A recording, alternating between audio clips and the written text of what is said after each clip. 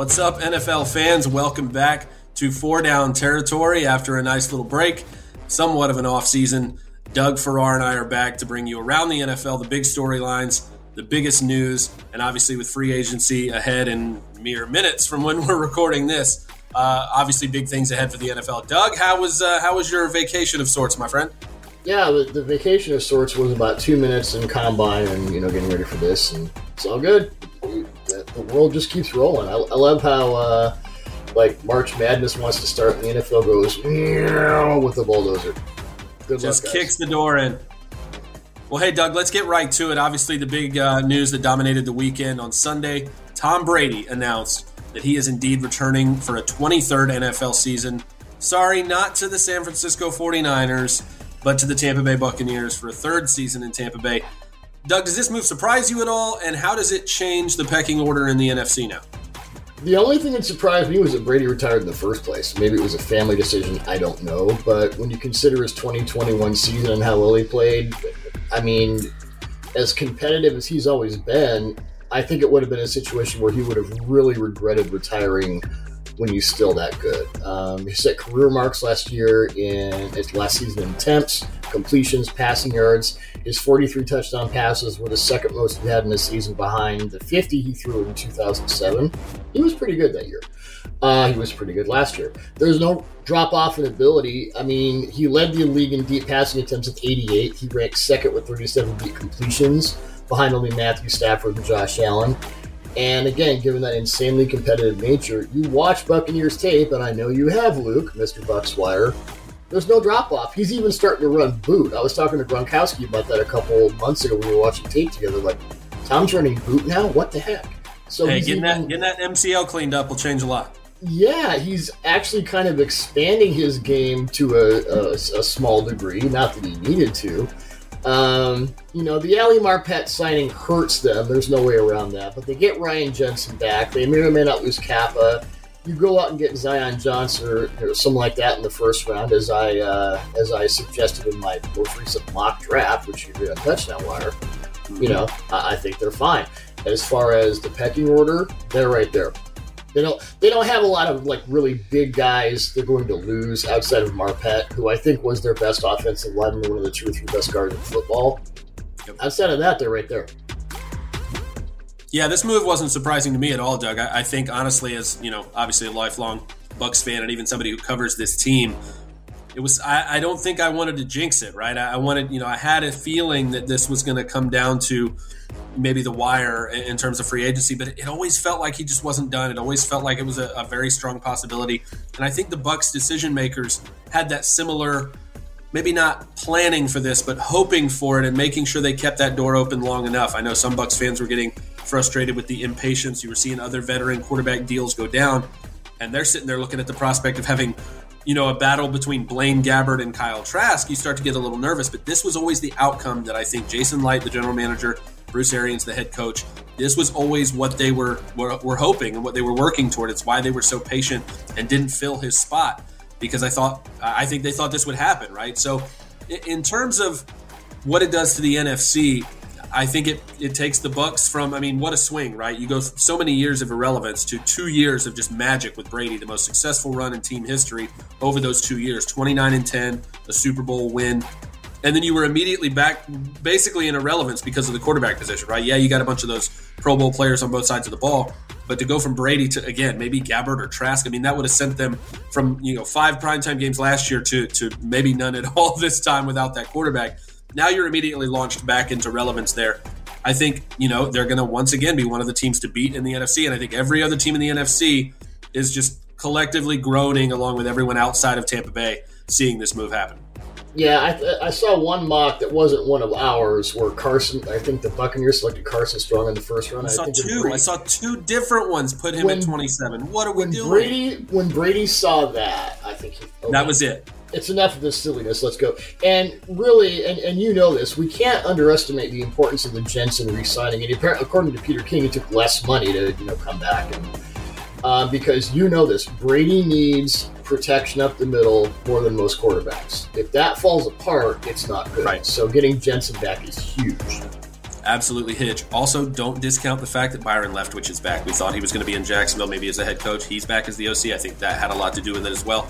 We could talk about Tom Brady all day. We definitely will do that probably at some point. But we're going to move on to another quarterback in the headlines this weekend. Doug, Deshaun Watson is not going to be charged criminally in connection with those sexual misconduct allegations that we saw over the weekend. A grand jury in Texas deciding not to bring criminal charges there. He does still have those civil cases. Again, 22 different women accusing him of various degrees of sexual misconduct, sexual assault. You know, a team is going to give up multiple first-round picks to trade for Deshaun Watson.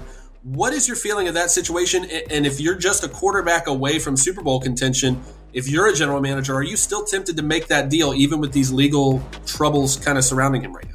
Yeah, he's going to get the Texans are going to get 3 firsts and probably several impact players. It's going to make what the Seahawks got for Russell Wilson look really bad.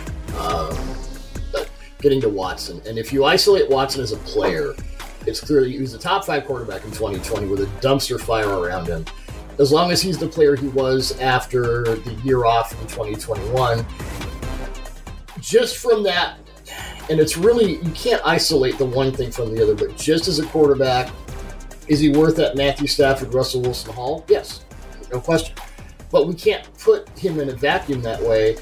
I don't want to get into the legal particulars of this because there were people in our business who have made some really unfortunate assumptions about Watson's future based on their lack of knowledge of that part of it. But I would find it hard to take a Watson deal of that magnitude to my team owner if I'm a GM. There's just so much we don't know about the person right now. I mean, 22 counts, that's heavy. This isn't wondering whether Stafford will fit in Sean McVay's offense or whether Russell Wilson can throw over the middle. This is a guy your quarterback will define your team on one side of things and could completely tank your culture on the other. And you have absolutely no idea which way it's going to go. I would be, even if I was the proverbial quarterback away, I would be really reticent to do this. I probably wouldn't. Yeah, that's kind of how I feel, Doug. Obviously, from a football standpoint, he's one of the most talented quarterbacks in the league, right? Has led the league in passing yards before, multiple Pro Bowls. No obviously, still in his prime, right? So, and if you go, by the way, if you go back and look at that Texans offense and run him in 2020, ugh. So that magnifies the on-the-field talent. It's just everything else. It really does, and don't discount the fact that his contract at $35-ish million a year for the next 4 years, I mean, that's going to be dirt cheap by the time we get anywhere close to the end of that deal for a franchise quarterback. So there's so many football reasons, so many financial reasons why that would be more than worth those 3 first-round picks, probably more that the Texans are obviously hoping to get for him. But again, when you involve these types of allegations and the scope to which the sheer amount of these similar stories that we're hearing from all these different women, it's like you said, especially at the quarterback position, you are signing up for a brand. You are signing up, the face of your franchise. And when there are those types of questions involved, it's just something, especially with the cost it would take to make that move. It's just, if I was in that chair, if I had, my finger on that button to make that deal, I just don't think I could make it happen. I mean, if you have a choice of that, or you take the, if you're just bereft of a quarterback, like a credible starter, I mean, do you take a Willis or a Pickett in the draft and maybe you have to sit him for a year and you get a Trubisky or a Mariota or a Bridgewater? Absolutely. Absolutely. I mean, that's probably the way I'd go, given the and now if this was Rodgers or Wilson or Stafford, or if I could somehow get Brady, I mean, that's a no-brainer because those quarterbacks do not have the attendant complications that Deshaun Watson has, and I don't think we haven't come close to peeling that onion. Now, speaking of quarterbacks, Doug, again, Aaron Rodgers, Russell Wilson, even Carson Wentz, a lot of these deals happen right after the combine. By the way, Carson Wentz is not your bridge guy, just to make that clear. It's not a bridge you want to walk across, that's for sure. Nope. You don't want to do that. But no, I mean, in terms of how that compares to what this quarterback class, both in terms of the draft and the veterans that are available on the market, are those deals and the compensation, the fact that teams were so aggressive in keeping or getting a new quarterback, is that about what else is out there on the market and what isn't there? I think the fact that there was this mad dash right after the combine, I think it is a referendum on this quarterback class. You go back to the 2013 draft class where there were 11 quarterbacks taken. EJ Manuel was the only first-round guy. None of them panned out. The only two guys left in the league are Geno Smith and Mike Glennon. And I'm not saying this class has better overall talent than that, but sometimes, as a GM, as personnel guys, you want to overcook everything. And, well, he's a quarterback, so let's take him anyway. Usually, you'd be looking for work in a year or two. And it's not just the Rodgers and Wilson deals. Those were going to happen. It's not just what might be given for Deshaun Watson. It's not even the Wentz deal. That's just Washington proving he doesn't understand how to value quarterbacks all over again. It's the sudden narrative that Mitch Trubisky could be a starter in 2022, like he did a Taysom Hill deal. We're now blaming everything that happened in Chicago on Matt Nagy, which a lot of it was Nagy's fault. But we're putting a shine on Trubisky and Mariota and Bridgewater and these other guys, Can Mason Rudolph be the starter in Pittsburgh? So I think teams are looking at this class and going, we had better not overvalue quarterbacks in this draft class the way we usually do, because it's really going to put us in trouble. I'm not saying those guys aren't talented. Like a Malik Willis, if you sit him for a year, I think he could be like a Jalen Hurts plus. I think Pickett has some upside. There are some other guys in this class who could be good. But if you need a guy right now, he's probably not there. Yeah, I think this whole thing is a reflection of the quarterback market, like I said, both in terms of the veterans and the draft prospects. When the best you could probably get is what's left is Jimmy Garoppolo in terms of the veteran market, maybe. And again, in the draft, I love Malik Willis. I think he's got, especially in a class that doesn't have a complete guy, right, that's got all the things, that checks all the boxes, you got to look for those elite traits, right? Malik Willis, arm talent, athleticism, I think he has two of those. Again, how long does it take him to put the rest of it together? I think he's a very smart quarterback. I think he will develop quickly. But after that, like you said, Pickett probably has a higher floor, lower ceiling. And depending on where you play, maybe the hand size thing does matter to you in terms of the weather and the elements. But, it's nowhere near last year's quarterback class, obviously, right? We're talking about Trevor Lawrence, Justin Fields, Trey Lance, Mac Jones, Zach Wilson, even to a certain extent. There are two kinds of teams in this league. You know this, Doug. The ones that have the guy at quarterback and those who are desperately trying to find that guy. Nobody wants to be in that second group, right? So, you have to, like you said, you have to resist the urge to both overpay in terms of like what Washington did with Wentz for mediocrity in terms of a veteran. You have to be careful not to overvalue the best quarterback in a class that's not very good because of what it can mean and how it can set your franchise back for the next few years if you get that pick wrong. Well, in a comparative sense, you look at Justin Fields, who was, QB2, QB3 in last year's class. He demolished Clemson. I mean, there was that Northwestern game where he kind of got a burr in his saddle because he didn't do well, and then he came out and just demolished Clemson. You look at Malik Willis against Ole Miss, every time they ran quarters and his head exploded. Very different situation. And Desmond Ridder, I like a lot of things about Desmond Ridder, but you look at that Cincinnati offense, every time they saw too high, it was either a screen or a run. They only threw deep against it. Well, what is the NFL now? It's a too high league. Everyone's going too high. So you have to look at these things, look at the defensive trends, look at how these quarterbacks can attack them or not. And I think that specifically could be one reason people are not as high on this class as they might be otherwise. Now, Doug, to finish up here, we're going to move on to free agency. I know that both of our phones are buzzing like crazy already right now with the opening of the negotiation, the legal tampering period, if you will. I'd like to know who your underrated guys are. Who are a couple of guys who might be under the radar going into this week, but who could really help their teams out, maybe even on some pretty economical deals on the open market? Well, one of my guys, Emmanuel Ogbah, the defensive lineman, I should say. Right on schedule. Yeah, he just got a massive deal to stay with the Dolphins, so he's off my list. So as we're recording this, a few names that stand out to me mostly on defense. Linebacker Jordan Hicks, who played very well in the Cardinals defense and didn't seem to value him. Two 2021 Packers, linebacker Devondre Campbell, who defined that defense to a large degree. And cornerback Rasul Douglas, who I think they got out the Cardinals practice squad, and then he turned into Darrelle Revis for like half a season.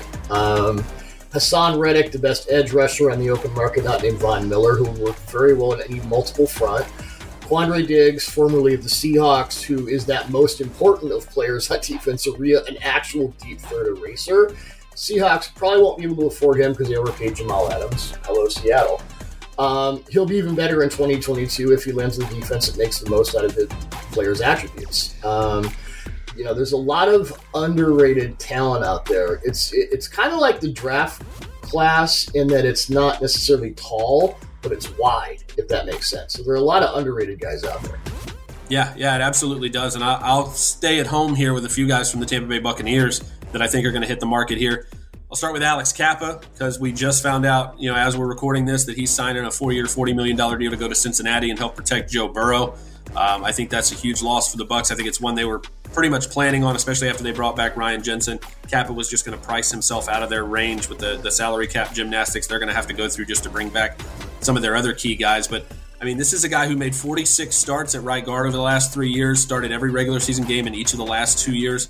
Kind of the forgotten man in that unit, right? We've heard a lot about the tackles. We hear a lot about Marpet as a Pro Bowler, Ryan Jensen as a Pro Bowler. But Alex Kappa, again, a third-round pick out of Humboldt State. They traded up at the end of the third round to get him, something that Jason Light loves to do. He did the same thing with Ali Marpet in the second round back in 2015. But Alex Kappa is a really underrated guy. I think the Bengals know that. They paid him accordingly, and that's a huge get for them. A couple other guys I'll mention. The Bengals are going to hand out contracts Oprah style. You get a contract, any offensive lineman, you get a contract. That's just a smart. And honestly, rightfully so after what we saw last season. If they can go to the Super Bowl with the guys they had, adding guys like Kappa is going to take them over the top. It's a very good addition. Two guys I'll mention, both 24 years old as they hit free agency. Jordan Whitehead, the safety, who I think the Bucs are going to see as somebody they can't overpay because they have Mike Edwards waiting behind him to play next to Antoine Winfield Jr. He needs to be on the field more anyway. Jordan Whitehead played the best football of his career last year, was finally healthy for most of the season last year, but man, undersized, but just an energy guy, a big play guy, very athletic, played on offense a lot in high school and was very athletic at Pitt. Loved him coming out of that draft. Ronald Jones, the running back, again, not a great receiving back out of the backfield, but still a very explosive runner, got bigger after his first season in Tampa Bay. He's much better running between the tackles than I think he was at USC.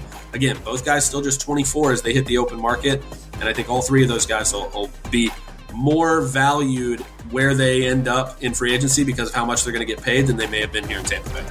Well, Whitehead in particular, I was studying him last week for something else, and he's that, slot to box to occasionally free. You can kind of go everywhere. Right. Obviously, in today's NFL, you want safeties who can do that. Well, Doug, that'll do it for us. We are glad to be back, glad to be sharing another ridiculous NFL offseason with you. It's only going to get wilder from here as the draft gets closer, as free agency continues to swirl. So thanks again for joining us. Once again, for Doug Farrar, I'm Luke Easterling, and we'll see you next time.